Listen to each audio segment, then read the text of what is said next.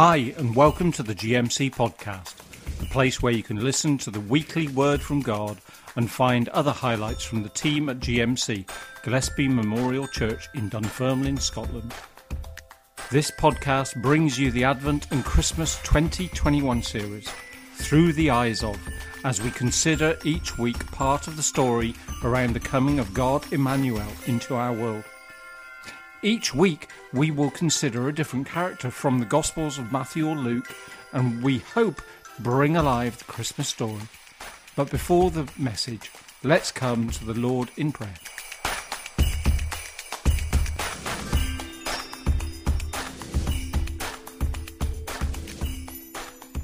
Father God, you send your wondrous angels to this fractured earth. They are your messengers who serve you. They are sent by you to help those who are to receive salvation, and they shine with your redeeming light. Long ago, their heavenly glory frightened the humble shepherds that night on the hillside, and yet they brought good news of a child born in a manger, born to bridge the gap between us and you, born to save all who will hear, receive, and believe. Let us be like those shepherds and run quickly to meet you, to see your face in the face of others. Like the angels of Bethlehem, help us, O Lord, to tell the whole world of your presence. You are real. You are relevant. You are with us. Let us create peace amongst people and work for justice amongst nations. Show us how to help our neighbour, whoever they may be, and help us to be non-judgmental. Remind us that we are not to be afraid of change, as you know the plans that you have for us, and these plans will not harm us. Give us Christ-filled courage to enable us to boldly step out in faith and spread the good news. With Jesus, the infant Christ, help us, O Lord, to cherish the hope that is born at Advent, to hear the calling of your people, to nurture the seeds of your kingdom, and through our actions to be messengers of your love in building communities of service and prayer wherever that may be. In a year that has seen the continuation and mutation of COVID, countries feeling the climate change challenge yet again, the return of the Taliban to Afghanistan, ongoing poverty, child starvation and cruelty, homelessness, rising addictions, an upturn in mental health issues, the continued persecution of our Christian brothers and sisters around the world, natural disasters such as the recent tornado in Kentucky, and the seemingly never-ending man's inhumanity to man. It is easy to forget that you do still send your angels to us, that they are everywhere, and they are sending peace and love and joy and hope. May we accept and share these gifts from them, not just at Christmas, but at all year long, with everyone we meet. We ask this in your name. Amen.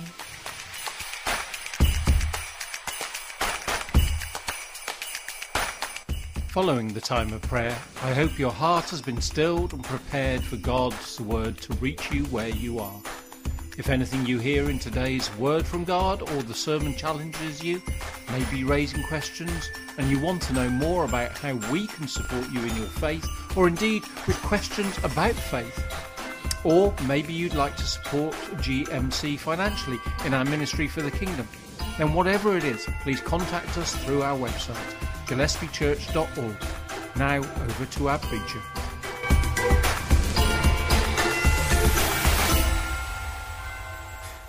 Angels. I'm talking about angels this morning. Proven to be a bit more difficult in preparation. There's a lot in the Bible, would you believe, about angels. And I'm going to speak for 10 minutes about it. I'm going to try my best to, anyway. Why don't we read the text for this morning, which is Luke 2, verse 8 to 14. The shepherds and the angels. Verse 8, and in the same region there were shepherds out in the field, keeping watch over their flock by night. And an angel of the Lord appeared to them, and the glory of the Lord shone around them, and they were filled with great fear. And the angel said to them, "Fear not, for behold, I bring you good news of great joy that will be for all people. For unto you is born this day in the city of David a Saviour, who is Christ the Lord. And this will be a sign for you, and you will find a baby wrapped in swaddling cloths and lying in a manger." And suddenly there was with the angel a multitude of the heavenly host, praising God and saying, "Glory to God in the highest, and on earth peace among those with whom he is pleased." Real people, real time, real history, announcing the entrance of our Saviour. No fairy tale, just sober history. The story of Jesus' birth is many times read, many times heard, and the focus very much on that our Saviour, our King, comes into the world, not announced as a king by the world, but as a lowly baby in a manger. This passage this morning gives mention to various people, but one area we don't spend much time on generally when preaching and teaching is this area of heavenly beings and the angels, which is what I shall be attempting to unpack a little bit today in the next kind of 10 minutes. Billy Graham said that in any given library or bookstore in the United States of America, you will find books on demons, but you'll find it more difficult to find books on angels. And I'm unsure as to why that's the case, because the Bible, as I said, is full of angelic encounters, descriptions, but honestly, like I said, this 10-minute sermon is not going to do it justice. So it's only really going to scratch the surface. But before I proceed into explaining a bit about angels, I want to stay with this morning's text a little longer because there's an angelic dialogue in this passage, and something strange is said by an angel. The angel says, "Fear not. Fear not." And I find this strange because what could we be so fearful about with angels? When you think of angels, what is your natural thought? What pops into your head when you think of an angel? These wings, thank you, Tom, for pointing them out. These wings, these are quite small wings, aren't they? They look quite small to me. Maybe it's, human beings with tiny little wings. Maybe it's a baby with even smaller wings, a baby who transports around trying to help people fall in love with bow and arrows. Maybe that's the kind of angel that you think of. But why do they fear in this passage? Why do the people fear when they see the angel? Is it that fear is a natural reaction to an angelic encounter because these heavenly beings are unlike anything that human beings could imagine? We read that an angel of the Lord appeared to them, and they were filled with great fear. The King James translation says that they were sore afraid. I've never heard that before. Maybe I should read my King James a bit more. Sore afraid. That sounds pretty scary. Pretty afraid. The NIV translation says that they were terrified. Great fear, sore afraid, terrified. This is not a blissful encounter, as maybe the movies would tell us when we encounter an angel. Abraham, Moses, Joshua, Jeremiah, Daniel, Zechariah, Mary, the shepherds, Peter, Paul, John, all encountered an angel, or an angel of the Lord, and they were all filled with fear. And so my question this morning is, why were they filled with fear? Once we begin to understand who the angels are, we begin to understand why people were afraid. And so it's imperative that we understand from a biblical perspective what angels are and the reasons for them. I want to share with you this morning 6 points that describe the roles and the work of angels. And as I said, we could go for months and months on this and go really deep on angels and the spiritual beings, the heavenly beings. But this will only scratch the surface. So, the angels, what are they? The angels are created heavenly beings. They're created. They weren't just there with God in the beginning. They weren't just there. God created human beings as he created angels. So the angels are created beings. They haven't always existed like you and I.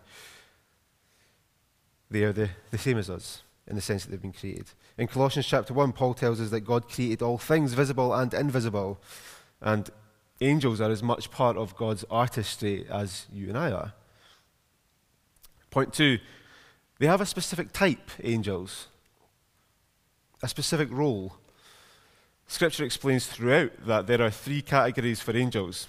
The first being cherubim. Their job is to guard the Garden of Eden. And often, if you Google cherubim, you'll maybe get a nice picture of the Garden of Eden and these little cherubs, little baby cherubs with the wings guarding the Garden of Eden. I'm thinking maybe they need something a bit more stronger than that to guard the Garden of Eden. Possibly.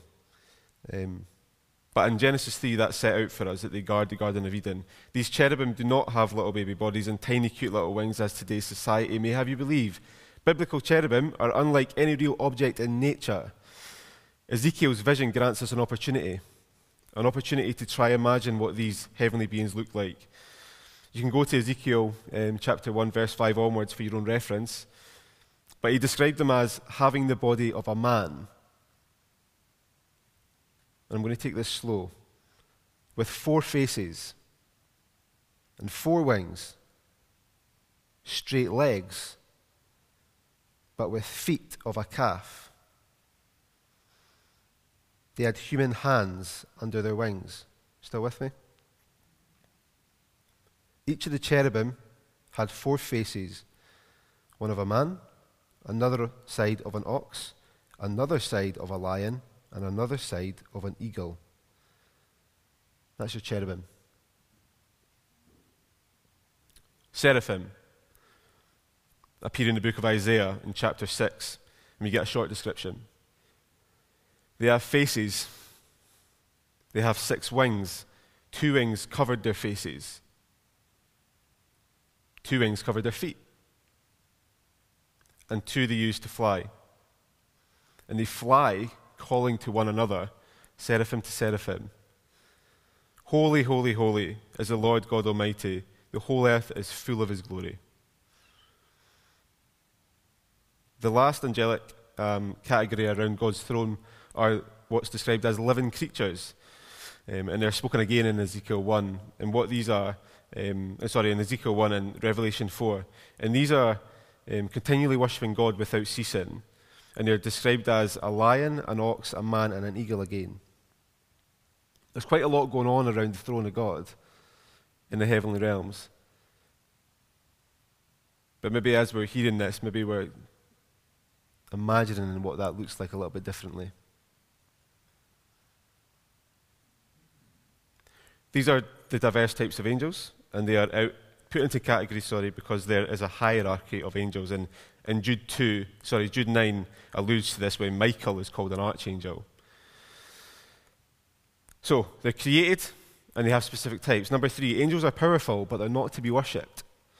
As interesting as this is, and as real as they are, the very chair you sit on this morning, we are warned in Revelation 19:10, when John is met by an angel, that we should not worship angels, only God. 2 Peter 2 tells us angels are stronger and more powerful than us. And so during our earthly lives, they stand above us. We are lower than angels, as set out in Hebrews 2, verse 7. But when Jesus returns, followers of Christ will be raised higher than them. Paul asks the question in 1 Corinthians 6, verse 3, do you not know that we will judge angels? Point 4, they're many in number. We don't know how many angels there are, but there are many. And often throughout Scripture, at different points when we hear about them, it's the thousands and the thousands and the thousands. And what it alludes to is that there's no point counting them. There's that many. There are so many angels.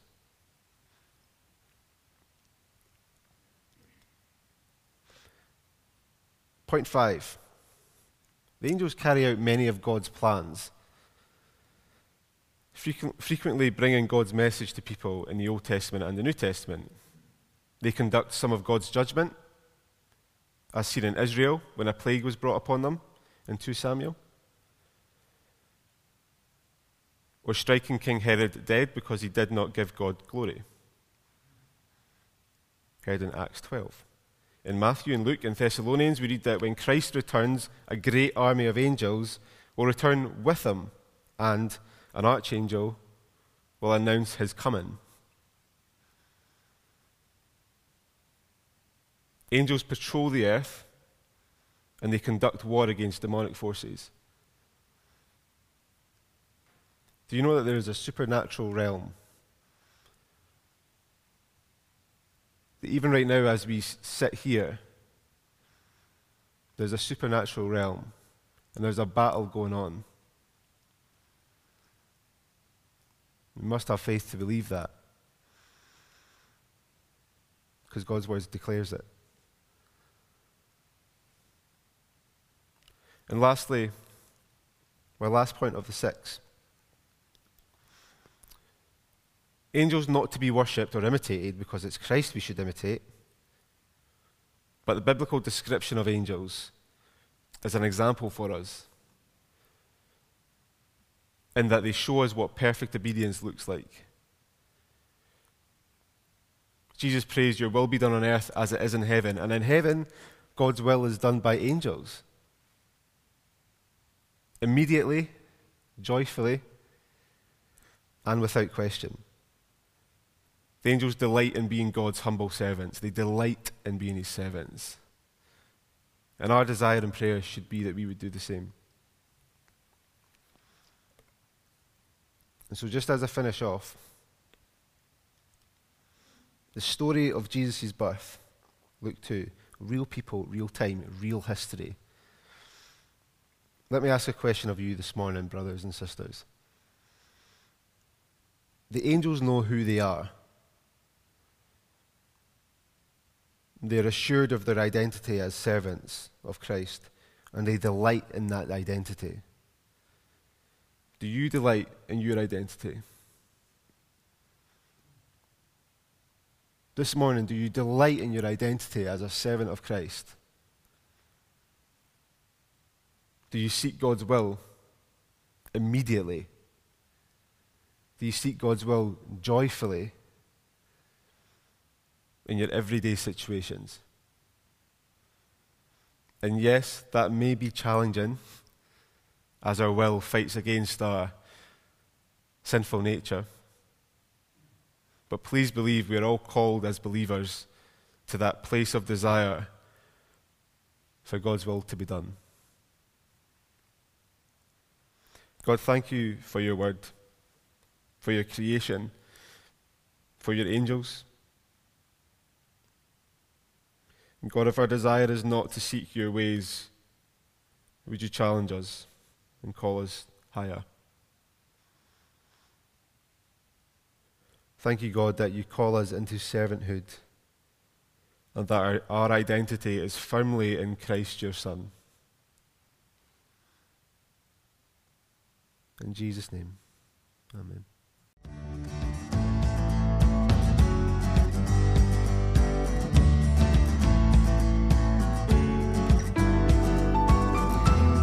Thanks for listening to our Sunday podcast today from GMC in Dunfermline, Scotland. For more details about who we are, what we believe and how we serve, visit our website at gillespiechurch.org or find us on Facebook and YouTube.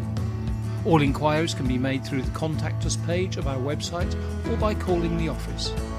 If you'd like to support our work with a few quid, then offerings can be made through the Support Us with Stewardship icon on the homepage of the website.